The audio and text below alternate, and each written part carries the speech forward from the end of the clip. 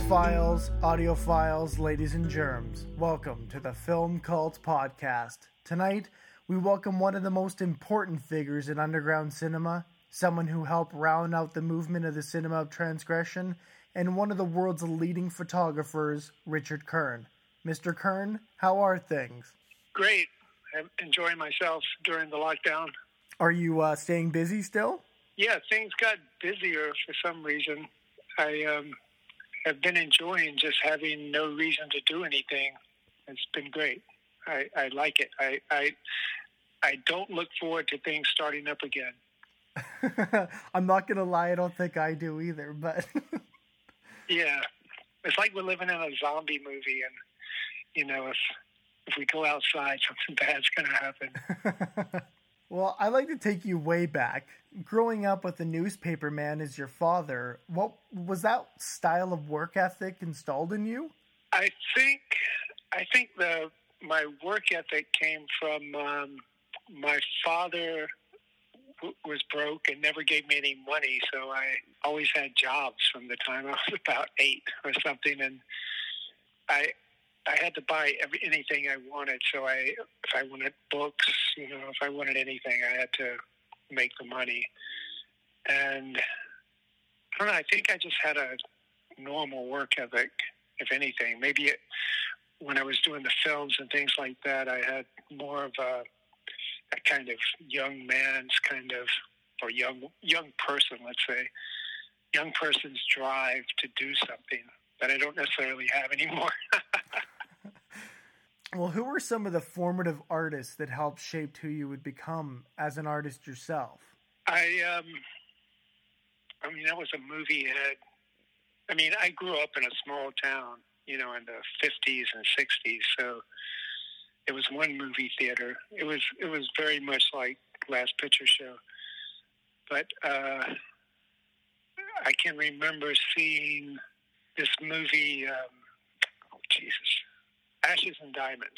I don't know if you know that. A Polish director who's a master of Polish cinema. I can't pronounce his name, so I'm not going to try. But Ashes and Diamonds came on the Late Late Show. And at the end, the hero dies. And I was like, what? This never happens, in the movies. I vividly remember that. It was like in the 60s, they would put anything that was remotely spy featured on because James Bond was so big. Mm-hmm. But seeing that kind of stuff, just this hunger for movies, I vividly remember wanting to see Blow Up, and my parents wouldn't let me. And that later became one of my favorite films. But as far as artists goes, where I grew up, art was like the only thing I'd ever heard of about art was Andy Warhol was on the cover of Life magazine. Jackson Pollock too, but I don't remember that. Then in college, I switched from philosophy to art, and there was a small library there, and I started reading about Chris Burden. And that was a huge influence. But the other influences were mostly film people, and some photography people too. So how close was your town somewhere that had a lot of magazines that you could pick up? Did you have to subscribe? Was there a closer town or a city that you would travel to all the time to get your art fix? No, there was, it depends on how you define art, but like I worked in a music store. Well, I worked in a store that there was a lake nearby. They sold boats, they sold outboard motors, they sold guitars, they sold TVs, and they sold records. And I can remember ordering David Bowie and Ziggy Stardust. And when it came, just like, oh, this is great. So it was really difficult to get stuff. There was a town nearby that we would hitchhike to when I was in high school. We'd skip school and hitchhike there because they had a record store, like a real record store that had, whatever was out. And we would go there to see, they had, more than one movie theater. They had a mall, that's what it was. They had a mall. This was in North Carolina, in the town I would hitchhike to. Is called Rocky Mount. But no, it was college before I could get my fix, and in college I still couldn't really get it there. I mean, there's a tiny art library, maybe a 10 by 12 room, and one of the earliest exposures I had was to this magazine called Art Light that came out of New York, and it looked like a fanzine. It's printed on newsprint. One of the editors was this guy Walter Robinson, who's a great painter. But they ran. I started making fanzines, and they ran an ad, not an ad. They did a review of my first fanzine, and this is in this New York art magazine. So I started getting like letters from all over the place. Not a lot, but I got letters from other places that kind of opened things up. But as far as other fixes, I mean, for movie fixes, they had a film committee, the student union that was in charge of selecting 3 films each week to be shown on campus. So I managed to become the head of that. It was only one person, me. So I got to pick whatever I wanted. So I bought the Warhol films down. I could just bring whatever I wanted, Mm-hmm. and that was really great. That was. So it's like I had to order movies to see them. One of my biggest thrills was sitting around in my little film office, looking at the old Janus catalogs, going like, "God, this movie looks really good," because there was no way to see that stuff back then. Mm-hmm. Well, when you were first starting the designs for The Heroin Addict, was this something that you wanted for your own retrospective and to use almost as a diary? Or did you feel like this was going to go beyond New York's East Village and showcase to the rest of the world what was happening there? No, it was nothing so grandiose. It was just the original fanzine was just, I'm in a small town. There's nothing to do. Very little to do. There's a couple of movie theaters. I worked in the art department for my work-study job. There's a tiny museum. So it was just a place to put my stuff, and the stuff of my friends. And, fanzines were becoming popular then. This was 76, 77, around then. And I saw a couple of my friends' fanzines, and I was like, this is great. These things are really funny, and they can just say whatever they want. And they get free records, and they get into the shows whenever a band plays. And that was pretty much everyone's motivation for doing a fanzine. So I started out doing music, but I switched it over to more arty stuff. My early arty photographs and my own writing and the writing of my friends. Mm-hmm. And also the title came from, I was super fascinated, back in high school and college with Velvet Underground and that song, Heroin. That just seemed like, these guys are the coolest people on earth. They're just so cool. So I call it was the magazine for people who were too afraid to do heroin or something like that. I forgot what the subtitle was, but it was something along those lines. But yeah, then that was pretty much the only reason to do it, was to have an outlet for my own stuff. I mean, it was, I guess I was, it's all this DIY aesthetic going on. I imagine it still does, just in a different format. But it was, it was the way lots of people all around the world were getting their information out.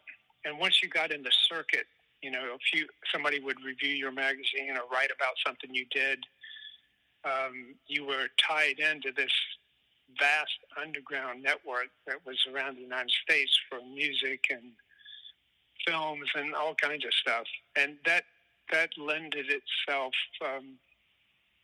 really well to the films that I made later, because I had already established this kind of network. I made the films and just mailed them to the people in my network, and started my own little tape manufacturing business.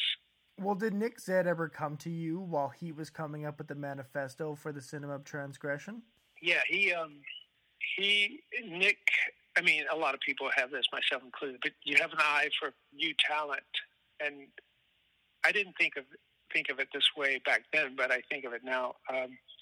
And people to work with and people who were doing interesting things. And Nick saw that I was making these movies and that I somehow had the means to pay for them. And he asked me if I wanted to do something with him. And that's how we started working together. And that film was Thrust in Me. It was part of Manhattan Love Suicides.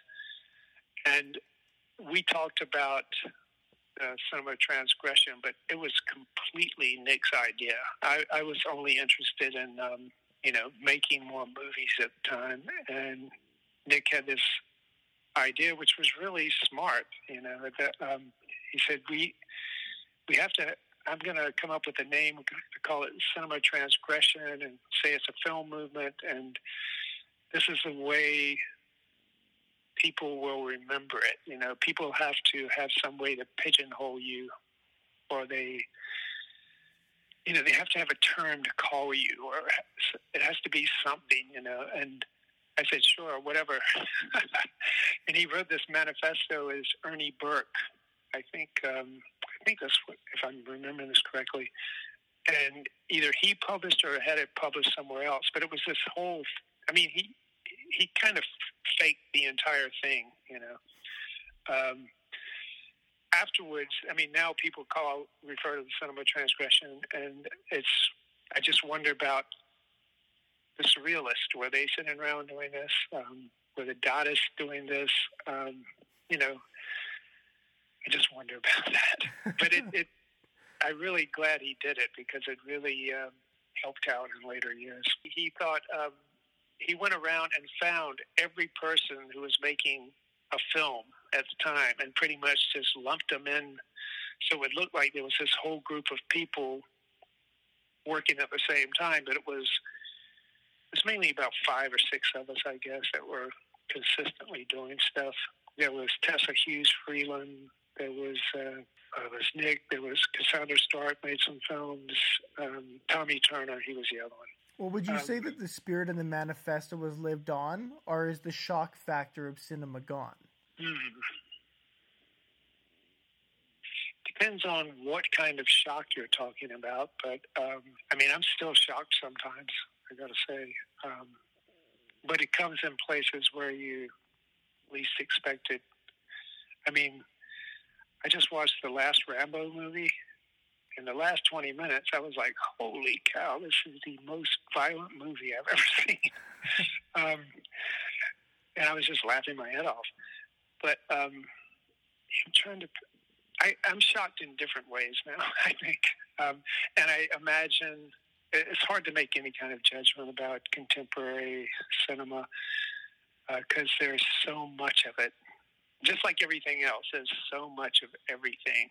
What's the filmmaker who made Dogtooth and Killing of a Sacred Deer and Yorgos, and I'm gonna mess up his last name, but his first name is Yorgos. Yeah, he's shocking, but in a different way. Like Dogtooth is a pretty great movie, I gotta say. I can think of a million different movies like this, but he's somebody that stands out as being consistently surprising. Do you feel like there's recent films that have kept the Cinema Transgression spirit alive? I'm sure there are, but I haven't.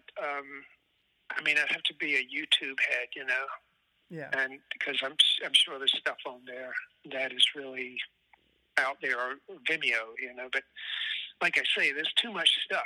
I'm sure you've had the experience where you're on Amazon Prime or Netflix or something, and a movie has, 5 stars, and you watch it and you realize it's an indie feature, and all the votes were probably put in by people in the cast and crew,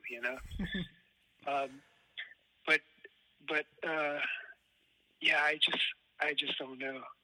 I suppose some of that stuff would be on Instagram, but boy, I don't know. Well, it has to be. Well, when artists like Gaspar Noé and Lars von Trier are paying homage to you and your works, Do you appreciate how much impact your work has had on all facets of art? You think they did? To me, if I'm watching something like Enter the Void, I see so much of your early work in that. And just and even with the Dogma 95 stuff when Lars was starting that, and the Manifesto taking from what you and Nick were doing, I see a lot of those guys paying homage to you constantly. Well, that's interesting. That would be great to. I know Gaspar, and I know he's a fan of the films. After I got clean in 88, 89, around then, I was in Copenhagen a lot because they had this thing called I think it was the Film and Video Workshop, or the Danish Film Institute, and they would give anybody who would write a script. They were government funded. They would give them money and equipment to make a film. And the woman who always brought me to that festival, she was in charge of the festival for quite a few years. She went on to become Von Tier's producer, one of his producers. And I do know the guy who made Drive. I can't remember his name. Nicholas Winding Refn.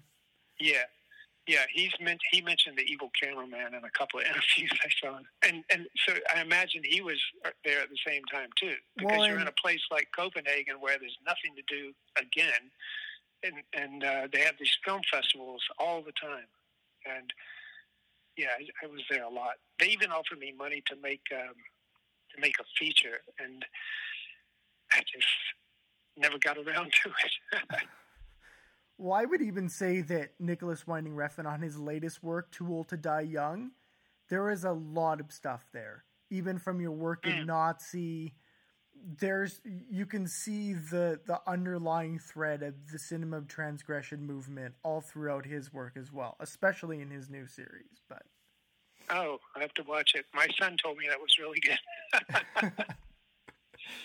Well, when you were working with notable musicians and artists around your films, did you feel like it would be an easy transition to just start making those films into music videos? Or was it kind of just thrown into your lap through Lydia Lunch's association with Sonic Youth? That was it exactly. Sonic Youth already had the video, pretty much, well, maybe 75% of it, because they were working with this director, Judith Berry. And they asked me to come on just to do the gore effects for the Manson murder. It was supposed to be like the Manson murders. I said, well, okay, I'll do that if I can make my own version of the video. And then so there's two versions out there. Hers is pretty different than mine. But yeah, all that stuff, all the music videos are, I briefly had a career as a movie video director, and when you could get paid for making a music video, but I rarely made much money. The only one I made any money on was Marilyn Manson's Lunchbox. Yeah, it just seemed like a kind of a natural extension of things like Submit to Me and Submit to Me Now. Those were very much music driven. But those films were made, Submit to Me was made as a backdrop for Jim Thirlwell or Fetus, or Wise Blood. One of his, he had many names, but they would be projected behind him while we were touring. I toured with him a few times, and that would be projected behind him. So when it says destroy and all that stuff, I was just pulling words out of his songs, although they were my words to live by back then. Destroy everything. Well, was it Kim Gordon that then brought you on into the Breeders' Divine Hammer video? And what was it like doing that as a co-directing project with not only Kim, but with Spike Jonze as well? Well, that was another one where, the story as it was told to me was the Breeders made this video with Spike Jonze. They don't like it. They said it's too polished. They want something more messed up. And Kim said, can we come over to your house and shoot some footage? And you shoot her rolling around like you shoot girls. I guess this was around the time of New York Girls. To me, the Breeders were this humongous band. You know, I didn't even know Spike Jonze was involved. I didn't know anything about it. I just said, well, here's some film. We'll just shoot this. It took like 2 hours. And I lit her the same way I lit the girls from New York Girls. And that's pretty much it. The one regret I have is Kim said, I'll give you an Eames chair if you want for the chair that got broken. It's really nice. And I didn't take it because I didn't know who Eames was at the time. Well, was it Marilyn Manson that approached you for the Lunchbox video? Or how did that relationship start, and how did that video come to be? I knew a woman who worked for their PR company, and she was a fan of the films. I think she was about 21 or 22. Manson back then was, young, and yeah, he was Manson. But he knew he said, I have a roller rink in mind. I want to shoot in Florida. The whole concept was his, of the roller rink. He wanted the band to be playing in a roller rink. He said, there's a roller rink right near where I grew up. And we have thousands of fans where I grew up. Like thousands. And if we just make an announcement, the place will be packed. And if you watch that video, like 20 people showed up. But, and I threw in the references to Taxi Driver and stuff like that. There's some Taxi Driver references in there. And he wanted specifically to have himself painting his lips with all messed up lipstick, like Longleg does in, I guess it's Submit to Me. Anyway, that was a fun project. And then he asked me to go on tour with him to make a tour video. And I bought the tickets. Was all set to go, and his management said, you're not going on this tour. Because in addition to doing the video, Manson asked me to shoot him with a model, having sex with a model. So after one of his shows, he was staying in a hotel in Times Square, and there was this girl I was working with who was up for anything. And I don't think they didn't have sex, but we just faked this really violent sex scene shoot. And those photos are very funny. That really upset his management because I had model releases and all that stuff. But, all that's in the past. Well, after you stopped making music videos in the 90s, what brought you back to that world in 2011? 2010, actually. I'd been going to Toronto I'd had a show in Toronto, a photo show. The band that played, it was a photo show, like, sometimes if you have shows, like, you have no idea what you're getting into.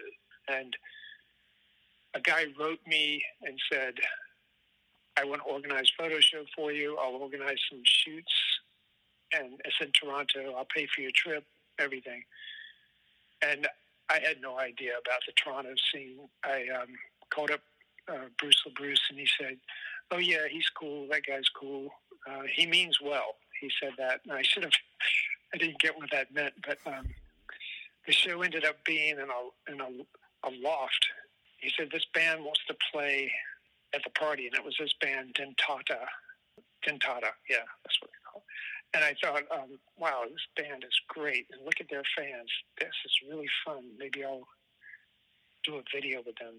And they had a song that was 1 minute long. And that's my favorite kind of video, 1 minute song. So I went back up there and did that video. And, it was just fun to do it. I just wanted to see if I could still do it. I hadn't made an actual film in so long. I really dropped out of everything for quite a while there as far as filmmaking. And a side note to that whole experience was the loft. The guy who had the loft, his girlfriend was Petra Collins, the photographer. And she was 17 or 18.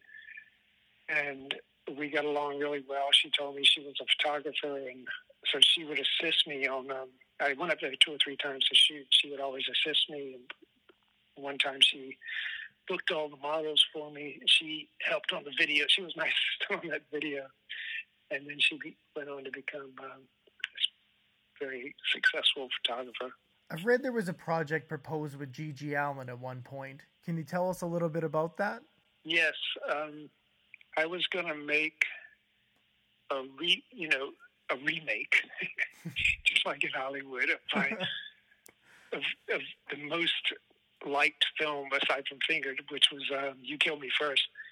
And I was going to have Gigi play the dad, Kimber Fowler was going to play the mom, and the girl who turned Manson onto my stuff, she was going to play their kid, and she had a friend who looks exactly like her, a boy.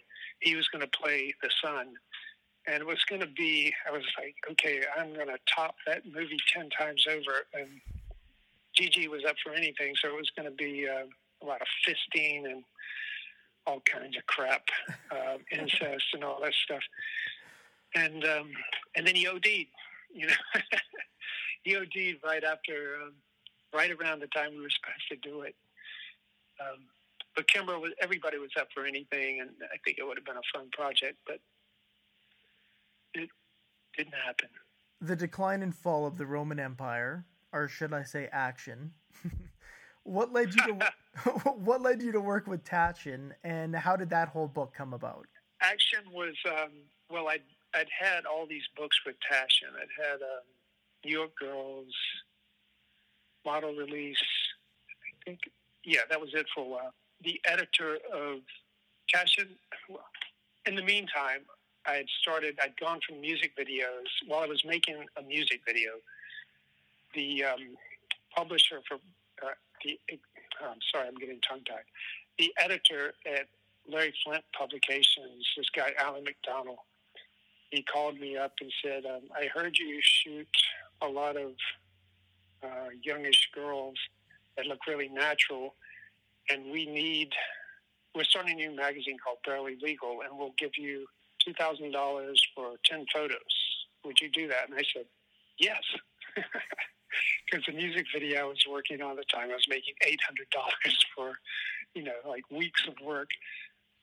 So he said, you can shoot other stuff if you want. And I got really sidetracked for like 5 years shooting for these magazines. But it was just such insanely good money to just, you shoot for 3 hours and you can make anywhere from, $5,000 to $10,000. But it really sidetracked my career because I started seeing things through these weird porno eyes. But when I'd have these other books published, basically I could work for like 1 week a month in LA, and then I could have enough money to do whatever I wanted for the other 3 weeks. And then I was, shooting my other stuff, but the other stuff got all, like I say, kind of pornified during that period. But I was still publishing some other books, and Diane Hansen was one of the editors at this magazine called Tight. Or she was the editor. She did Tight, she did Jugs, she did Leg Show, and then a few gay magazines. And I shot for all of them. She got hired by Taschen to be what he called his sexy books editor. And she knew that I just had this giant closet filled with porn shoots, or girly shoots, I should call them. Porn shoots to me are like, people having sex. But these are just girls laying around with their clothes off, showing their private parts. Anyway, she said, let me just go through that. I think you probably have a good book in there. And I said, yeah, whatever. It was a paycheck. And she came over, pulled out a ton of photos, and ironically, that was my most successful book, I think, because it was the dirtiest. It was so dirty, but it was also a lot of, Diane's editing. She really knows. Any Taschen book that has nudity, she did Terry World. She did anything that she did those, the Big Book of Breasts, the Big Book of Dicks, or whatever it's called. She did all those sex books, all their gay books, everything. That's how that book came about. It's just all stuff from porn shoots. Well, was it important for you to have someone like Thurston Moore do the music for Extra Action? Oh boy, that was funny. I asked Thurston if he could give me some music to use for this DVD, and they were giving me $10,000 for the DVD, and I said that they'll give you $1,000 for the music. So he just gave me some throwaway bits. I heard later he was really shocked when he saw what the film was. I mean, really shocked that his music's there to girls masturbating and stuff. It just really shocked him. But he did give me music for the next one, for, what was it called? Extra Shot. Yeah, the one that came with Shot by Kern. Can you tell me a little bit about the Submit to Me-like film that was originally intended to be a part of a Taschen book? Well, it kind of was. Well, no, it wasn't. There was a movie called, just for a lack of a better name, it was called Strip For Me Now, and it was all through the naked girl stuff. I was shooting. I still had a Super 8 camera, and I would shoot just like I always did. I'd shoot 5 different formats every time I shot something. And one of the formats during that period was Super 8. And the Super 8 stuff would just be girls rolling around. And it's mostly during model release and New York Girls. And it's about, I guess, let's see, I probably have an hour and a half worth of footage, maybe 2 hours. But all in little 3-minute rolls, like 2.5-minute rolls, like Super 8 was. And I just never got around to putting it out. That's still just sitting in the closet. Some of that stuff, I also would set up a video camera in the corner, and that stuff got edited into maybe an hour-long movie that played in some of the shows I had. Just like in a back room, and it wasn't. I don't think it was that dirty. Can't say, but anyway, I never finished that film. It's just sitting in the drawer. I put a couple of things from it on my old Instagram account, but yeah. Hey, maybe I should do something with that. Well, when you were shooting for Skin magazines and for Flint Publications, was it imperative that you kept this work artistic and pushed that art form further instead of just falling down that pornography path? I would say no. That was work. That was hack work. Although if I had a girl there, I would try to get something that I could use for myself. And there's stuff in all these different books that the books that I liked,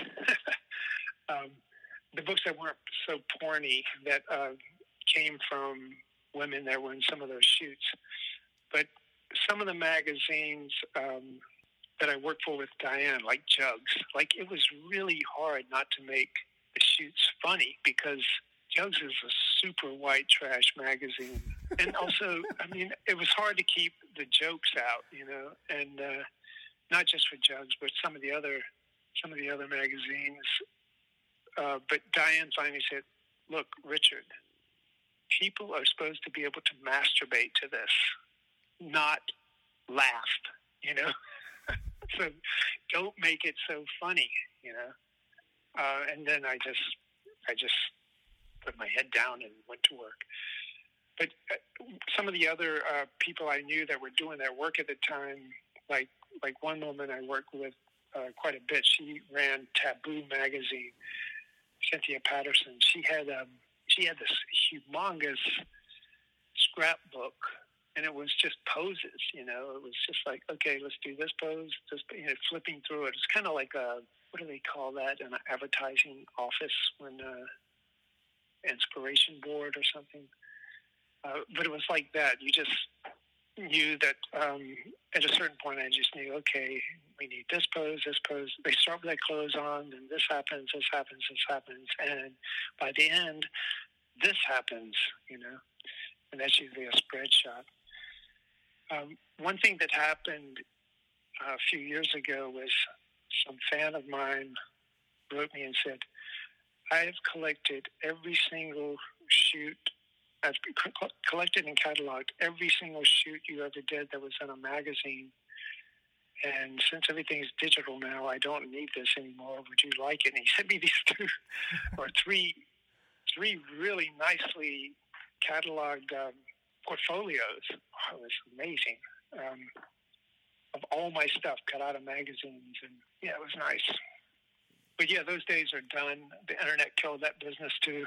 You know, magazines you could get paid $5,000 for became magazines that you could get like $500 for if you could get paid. You know, LFP apparently still pays people really well, but I think that's the only one that does. I imagine Playboy. I shot for Playboy a couple of times.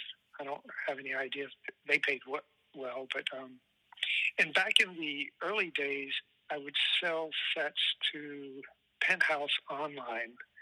They actually paid really well for like individual photos, and it was odd because I went to Penthouse and it was like, wow, Penthouse. I've looked at this magazine since I was like 10 years old.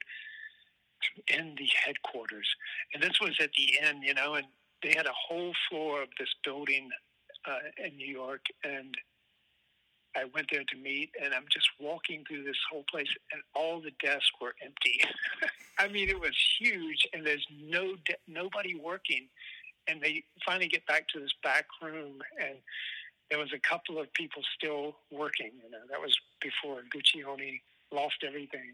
Anyhow, I'm digressing in the porn world. Well, would you say that a lot of your work, even as raw as it can be sometimes, is more anti-pornography than anything else? I get called, first I was called a fetish photographer, and then I was called a erotic photographer, and I see that a lot, or erotic filmmaker, or the erotic film fingered, and all that stuff was anti.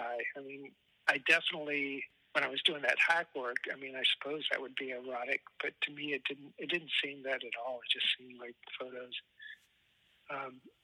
But fingered, one of the main points of fingered was and a lot of my old films was just to make people feel really weird about sex, you know, to make them, to be like anti whatever you were seeing in the movies, you know, these romantic scenes where people are, you know, having this like well-lit sex, you know, with a candle behind them that shows through right before they kiss. The candle lights right in their face, that kind of stuff. Because in my experience, I had never had a relationship where that was the case, you know, where it was always like, relationships were always like full of fights and miscommunication and trust issues and cheating and all kinds of stuff. And that's, I mean, fingered was geared to make it just look really, sex be really nasty. But then people would write me letters and say, I just watched Fingered with my girlfriend and we had crazy sex after. But I guess I don't know. That was another time, I guess. I don't know what kind of effect that kind of stuff has these days. I can say I never watch a movie now and think, wow, I got to have sex now. You know, that just doesn't seem possible. Well, looking back at Manhattan Love Suicide series, was this your subconscious way of doing Shakespeare for the underground, or did you have other intentions completely? No, that was another relationship movie. It was just 4 different kinds of relationships, and all of them ending up, I think, straw dogs. The whole joke was this guy, one guy is obsessed with the other, you know, obsessive love, where you're just obsessed with somebody, and then they're not interested in you until you're gone, you know, which I can relate to. And I think Thrust in Me was really obvious, and it's just a guy fucking himself. He's a man and a woman. Anyway, they were all like oddball relations. Oh, what's it called? The last one, I Hate You Now, is when your partner starts doing everything you do to be like you. And just, that was kind of a thing. It was all stuff I kind of experienced, I guess. Well, to me, Nazi is a film that really captured the essence of underground cinema of the 1970s. Was this a conscious decision, or did films like The Night Porter and Ilsa even play a role in what you were originally intending? Let's see. Ilsa, I never watched the whole movie. But back then, Nazi, the punk days, Nazi imagery was used all the time for shock value, because there's nothing more shocking than seeing a swastika. But to me, it was, the whole point of that movie was America is fascist. That's all it was about. Less than a minute, I guess. It was, sex and fascism. I got a giant American flag in back of it. And I have that Nazi joke in there. And what is it? The evil cameraman. Like the girl pulls my pants open and I've got a giant swastika tattooed above my dick. How fascist can you get? But then, of course, everybody gets it. Like men with their boners being entirely, domineering and let's take over the whole world, that kind of stuff. I want to take over the world with my dick. But people totally misinterpreted it. This one guy who had brought me to Greece to show films years ago, he started sending me all this Nazi stuff, like links to Nazi speeches and like all kinds of stuff. And I said, man, why are you sending me all this stuff? And he said, because you're into this, aren't you? Because of your Nazi film.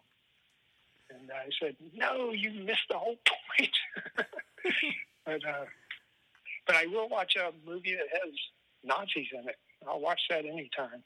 Like Glorious Bastards is so great. Any movie that has all that crap in it. Do you feel like Nazi is more relevant now than even when you made it? I don't think like that, but I suppose it could be. It definitely seems to be. Just because of the current climate, I guess? I'm a super conspiracy theorist, so, about the deep state and all that stuff. And I would say, I don't know if it's relevant now, but it definitely seems more fascistic, especially right now.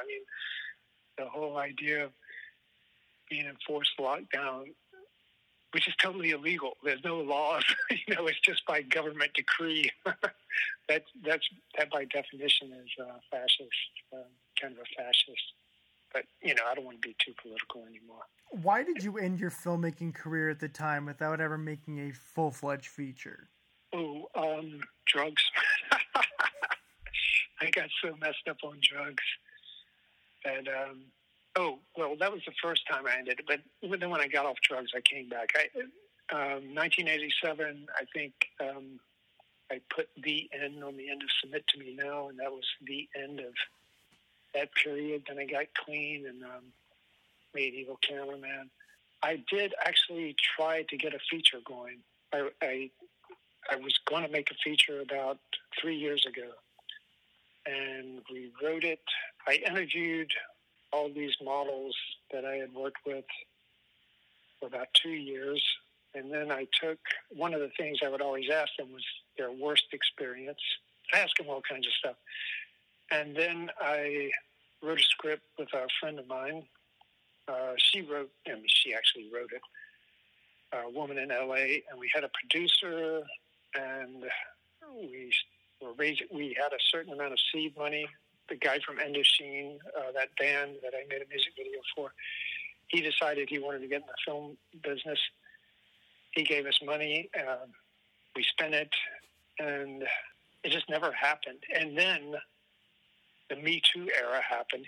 The producer told me that this movie is going to be a hard sell anyway, because it was all about all these different women that live in New York, and they were all people on the in the underground economy, let's say, that had crappy jobs, one sold pot. It was basically it was all true stuff about these girls, and I had a lot of them playing the parts. And the producer said, this is going to be really hard to sell these days. This is before Me Too. He said because people are going to see this, they're not going to see it for what it is. They're just going to see the shock of how some of the stuff they say, things like that. You know, people would read the script and they would either say, you know, women would read it and either say, you really nailed it. Not me, but the writer. Or they would say, why did you show women in such a bad light? And it would be, you know, one way or the other, you know, the two poles. You know, the only guys in it were total assholes, you know, like total scumbags. All the relationships were fucked up as usual. And the producer, I can't think of his name right now, but he's done a lot of indie movies. Like he did Juno, and he knew everybody in the business. So I was pretty optimistic, but he said, like I say, he said, there's going to be a really hard sell. And then the Me Too era happened, and it's just like impossible. You know, forget it. No way is a movie made by a guy about young women going to fly these days. And also I just got so tired of people blowing smoke up my butt about paying for the film.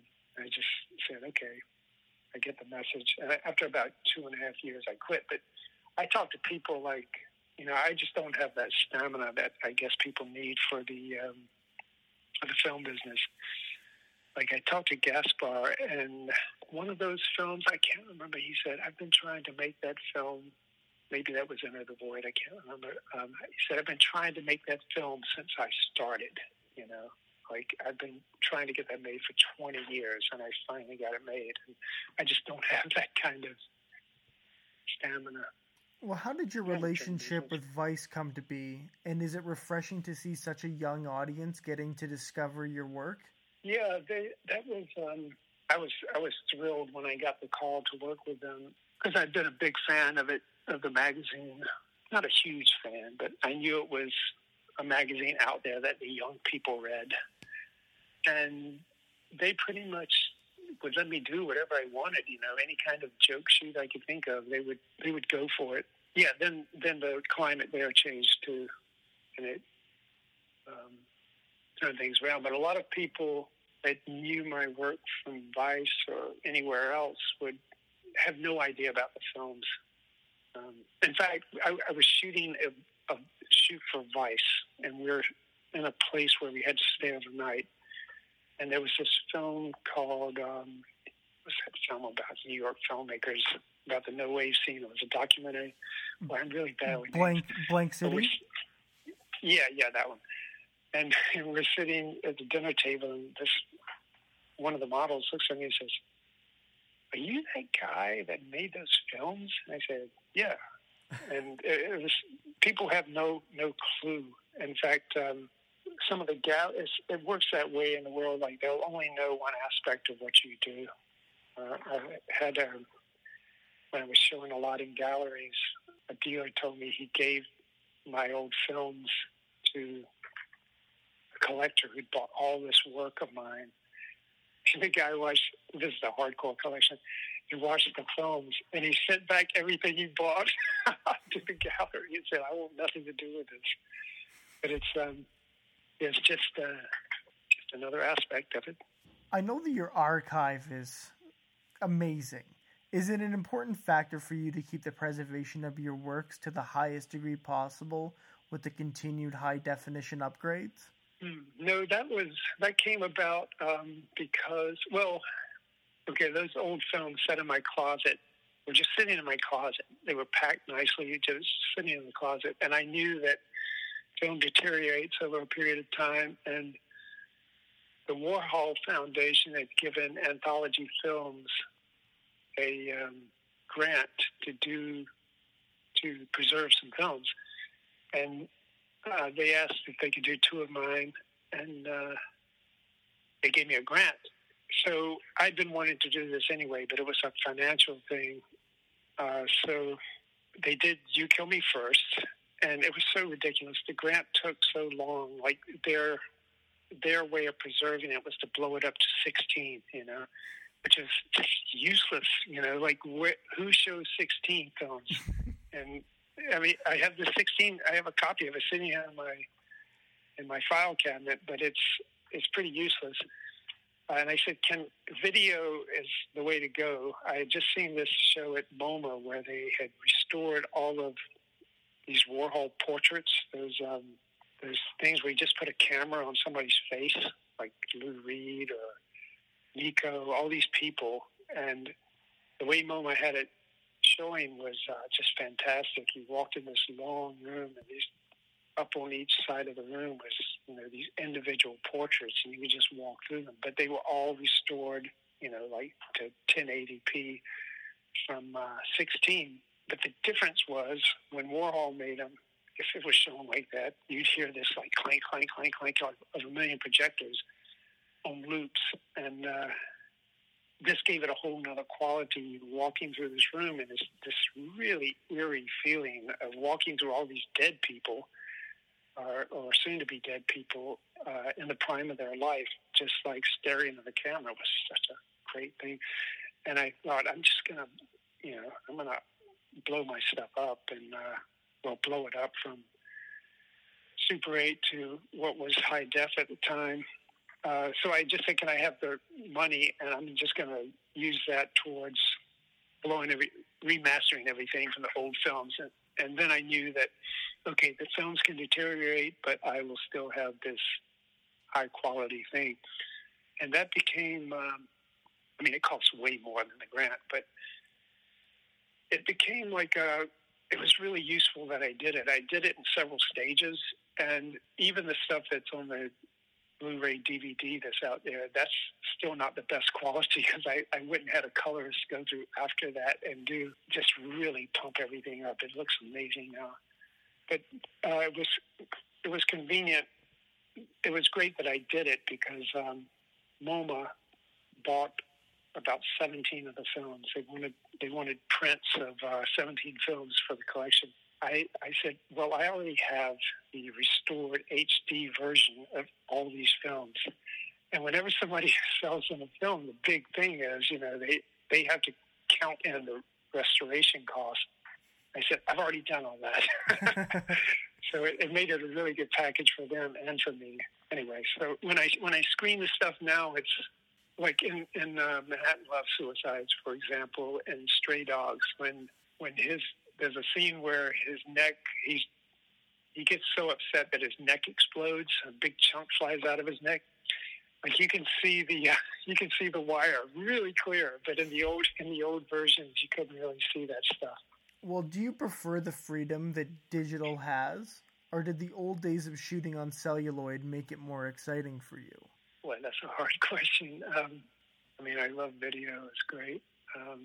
And I just recently shot some film for a job, and that was really fun because I could, when you're doing that, if you haven't done it for a long time, you're constantly looking at the back of your camera to see what the digital image is, but it's a film camera and it's not there. But that was really fun, and I like the uncertainty of it. That's a cliche, but that's true. But yeah, I like digital quite a bit. It's just so much fun to be able to instantly see things. Although, people who have an archive now, my digital archive is just going to be some Western Digital hard drives and all that film stuff. Like I've had a few shows with just Polaroids from back then. All these Polaroids I was just taking nonstop. Those became a nice thing to have for me now, and I tried to shoot a job on the new Polaroid film, and it's such crap. It's such crap. I had to abandon the idea. It's just a lot of that technology is gone. It's not coming back, and there's no way to duplicate it. I suppose you can kind of make it look like that in Photoshop. But anyway, I love digital. I love film. Right before the lockdown, I bought a mirrorless camera, a nice little mirrorless camera that shoots 4K and all that stuff. A little tiny Fuji, and yes, great. Well, finally, is there an image in your head that you've tried to get through in your art, but it still hasn't come to fruition? The first thing, I can't think of anything off the top of my head.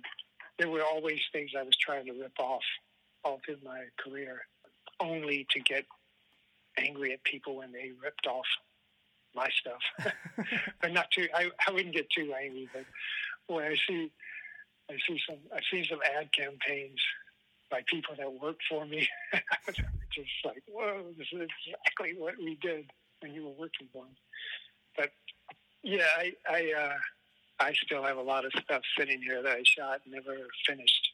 Lots of films and lots of photographic stuff. And I spent the last couple of years just kind of working on that stuff. There's a book I did for this magazine Numero called 1980, where they said, we really love your old black and white. Can you give us some images so we can make a book of old stuff in New York in the 80s? And that got me digging through all of this old material, because when you shoot photos or anything, you shoot and you pull out your good shot and you just put the rest away and never look at it again. So I went back. I've been going back through all that old stuff, and you have different eye. I have different eyes at 65 than I did when I was, 25. And I see there's so much good stuff. Anyway, they used a lot of that stuff in the book, and who knows what I'll do with all this stuff. And the same with the Polaroids. There was so much interest in the Polaroids. I don't know. People love it. People like seeing old stuff, I guess. Well, thank you so much, Richard. The impact your work has had on all facets of art is something truly outstanding, and it means a lot that you could take the time to chat with me today. Well, thanks for those kind words. I doubt it, though.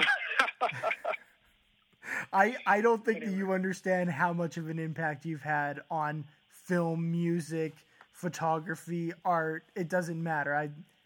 I think your influence runs very deep. Well, thank you. I'm standing 1 foot off the ground now. I'm floating. Thanks a lot. Thank you. Thank you for listening. Keep up with all things Richard Kern over at richardkern.com. And this concludes our broadcast day.